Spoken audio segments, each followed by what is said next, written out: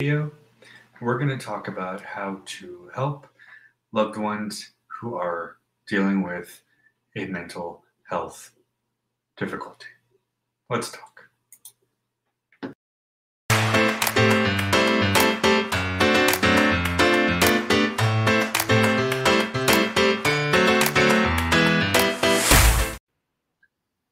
Good morning, everybody. Welcome to the show.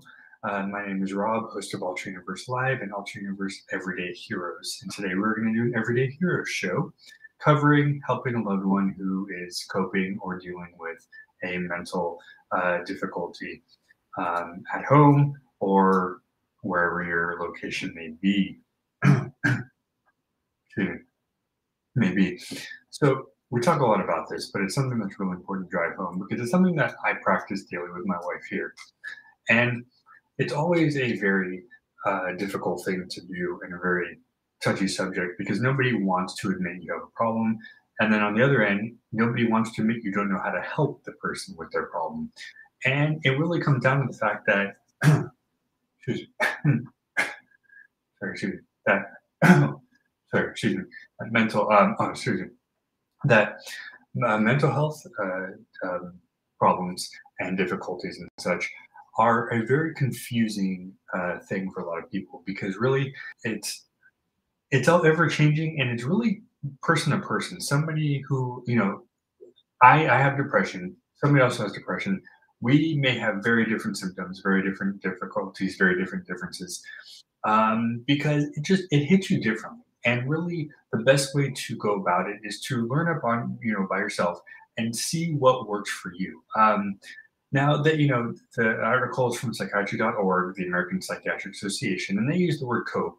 And that's an okay word, you are coping, but I really think a better way is helping a loved one with the disorder, but more so helping to be there and be aware. Because I think awareness is the most important. We talked about that in another video too. So, they start out by saying that it is very difficult to see that someone is struggling with mental health illness or disorder, just like it is for physical. It's very hard to deal with somebody when you know that they have something they're dealing with that is very hard to control or to clear or to whatever. And with mental health, like I said, there really is no cure or fix for it. So this is a ongoing thing. And as I said, they agree with me. Every individual and situation is very greatly different. Excuse me. Oh, excuse me, and can vary drastically as well. So first off, they go into knowing the warning signs, and they have a link here. Let me see if I can pull it up to read. Okay, so we've talked about a lot of these before: changes in your appetite and sleep, mood changes, withdrawal, inability to function, problems thinking, increased sensitivity, apathy, disconnection, illogical thinking, nervousness, unusual behavior. These are things that we've talked about before. And again, depending on the situation will depend on the thing. Many times, a lot of those things go together. So really overall mood and function, that can be drastically changed for any type of disorder because you lose your ability to do something, you lose your ability to want to do something, and everything just kind of falls apart. So really the best way to say one of the warning signs is if your loved one or if they come to you and say, something feels different, mentally, let's chat. That's really the first thing you want to do. So if you see that excuse me, sorry. This is kind of a difficult one because, I deal with it daily. If you see that your loved one might be acting a little different, and of course, do it politely. You don't want to say, what's up? Go to them and say, hey, you seem a little, a little tired, or you seem a little, sad. Is there anything I can do to help you out? Of course, many times they're not going to want to say anything and they might get a little offended, but kind of keep at it nicely and say, you know what, you seem like you might be hurting. Can I help you? What can I do? And that's really the first thing you want to do is you want to check to see the signs. And same thing goes for the people. The hardest thing for me to do was to get up one morning and say, you know what, I have some issues and problems that I deal with, and it's hard. And I don't know what to do about it because I'm scared and I don't want to do it alone. And I tell it to my wife, and I'm getting a little teary now, but I tell it to my wife all the time. And, it's gotten to be hard on her too, because again, she's not in my brain. I'm not in her brain. it's hard for somebody to know really what to do or say. And I can't tell her half the time because, I don't know. But that's the first thing is you want to try to sit down and say, hey, you know what? I think something might be a little different. Can we chat? And just go from there. And even just talking, that right there is step one to kind of just get it out there. Once you get it out there, you might find it a little easier as it comes down the line to kind of talk about it more and more, which I'm noticing when I do it. All right, so what do you do to get started? So like I said, the important thing to do is to have the conversation. You don't have to know the answers. You don't have to have the fixes or the answers. Um, but they say, reassurance, expressing concern and willingness to be there and to listen. Using, let's see.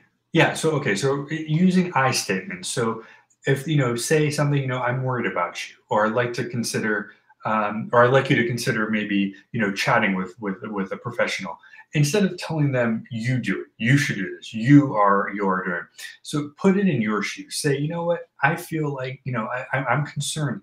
I want you to be better. If it were me, I would like to go and get some up. But really, don't jump into the counselor thing just yet. Start out by just going, hey, I notice you seem a little sad. Is there something I can do? Use the I. Be ever present. Be there, and be there with a hug. Be there with a handshake. Be there with a high five. Whatever it is you do, just be there in the present. And then, as you get into it, that's when you can encourage them to, hey, I will do my part. I will do everything I can.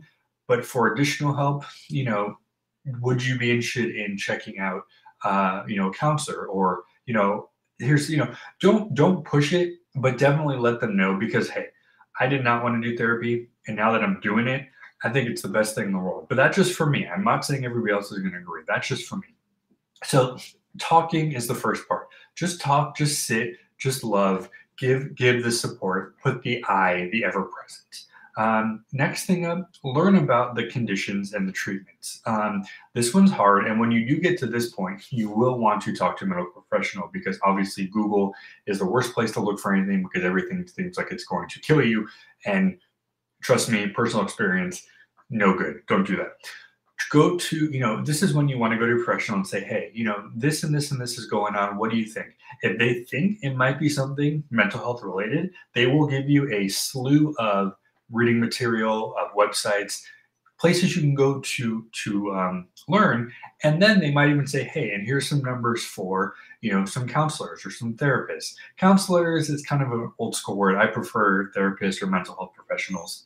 But go, at some point, yes, you can go online and learn about the basics. But at some point, if you think that it is depression, it is anxiety. For me, I have suicidal tendencies, which is very embarrassing to say live on screen, but I do that too, and that's that's the scariest one for me, because it's there. I bring that up to my therapist, and anytime I do have a you say it's a flare up when you have a physical thing. Well, you can have a flare up mentally. When I have a mental flare up, I will say, hey, this is going on. I tell it to my wife. I tell anybody who is in the vicinity that I can, because I know that I can't do it alone, and I need the support. Help address potential barriers. So, if they need help doing something, or if they can't do it their own, go ahead and on their behalf, and make sure they're okay with it. Get a hold of the people, let them know the situation. Pick up any resources you might need. So if they can't do it, see if you can download something or print something out for them. Anything that is going to possibly scare or concern them, and again, it happens to me all the time, the caregiver or the loved one should do what they can to try to do what they can for them. And again, this is not a guilt trip thing. This is not a, oh, if you don't do this, something bad. This is we as those suffering with mental health differences and difficulties, we do what we can, at least people I talk to overcome the barriers. But a lot of times we can't do it alone. And it scares me to death that I could do something so drastic.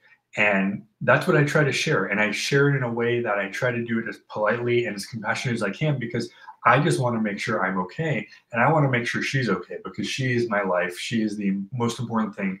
We're she's the light of everything. So make sure that if the person you're with or helping has some difficulties getting the resources, do what you can to do it. Obviously, ask them first if it's okay, but most of the time, if they can't do it, most of the time somebody will say, sure, if you can grab this for me, thank you. Check out resources for yourself too.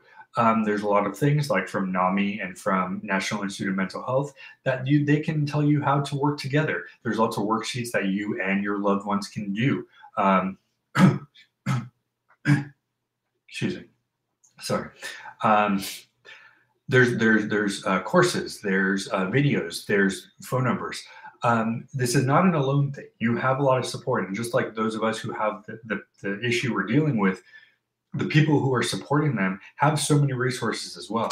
And I do my part. The problem I have is I push forward doing everything I can for her, everything else, and I don't want to. I don't help myself because for me, the most important thing is to help her, and it is hard. And sometimes I do lose my control and lose myself, and that is when I spiral.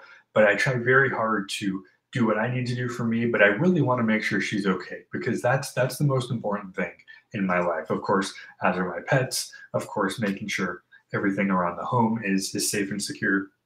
Everything that needs to be done. That is what I want to do, and I keep busy. That busy is what I do to kind of push the negative away. But just know that there are places you can go. There are websites, phone numbers, books, everything. A lot of you can get for free, so you don't have to buy anything, which is awesome, right? Free stuff is always great.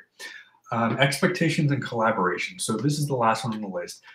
This one is the most difficult one. So really, we'll go with collaboration first. The most important thing to do is work together on anything. So if your loved one needs something, obviously within reason, just be open to listening and asking. The most important thing I tell others is I would like to speak my piece, speak what's going on, and then if they have a question, if they have a concern, to ask me to explain, reiterate, whatever. That's the first step to anything because before you can get into the details, you want to make sure that what you're asking and explaining is understood by everybody else. At that point, once everybody understands what the question or the concern or the issue is, then you guys can go forth and figure out the best way to go about working together to figure it out. Lastly, expectations, and this is the hardest one. I know my mental health problems are not going to go away. They're there. They're part of me. Maybe it makes me my unique as it is. I don't know. Maybe part of it is a good thing. Maybe it just makes me who I am. I am not here to cure myself of that because, like I said, you don't do that.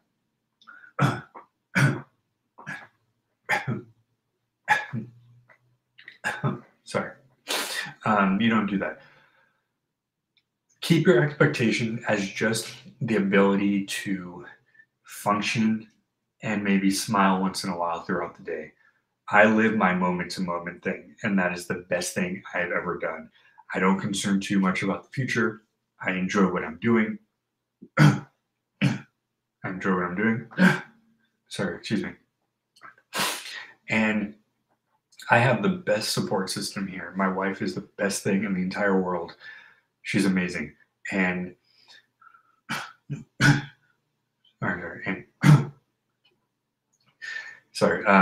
and we come to the conclusion that we are going to expect the unexpected, as cliche as it means, but we're going to expect that what we are going to do is to try to live each day to the fullest and to the best. And that is my answer to my thing.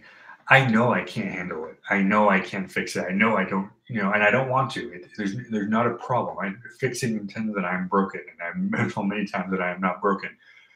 What I am doing is I am just making sure that I can enjoy every moment that I am blessed to have, and that is what I do. So it is a difficult situation, and I don't want to put on the spot that anybody out there isn't doing the right thing for their loved ones.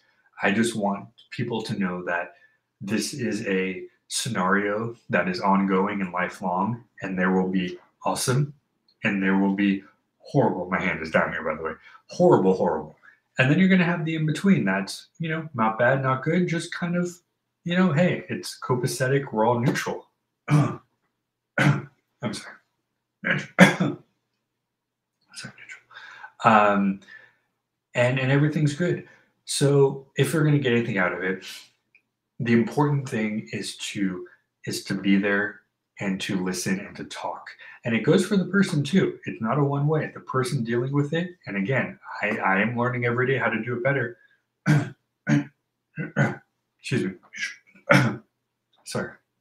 I'm learning how to do it every day, but it's a long process. So if you guys have any more questions, please let me know. I'm going to pop off now. Ticks are getting a little crazy. Excuse me a second. Ticks are a little crazy. So thank you for joining us. Stay safe, stay healthy, stay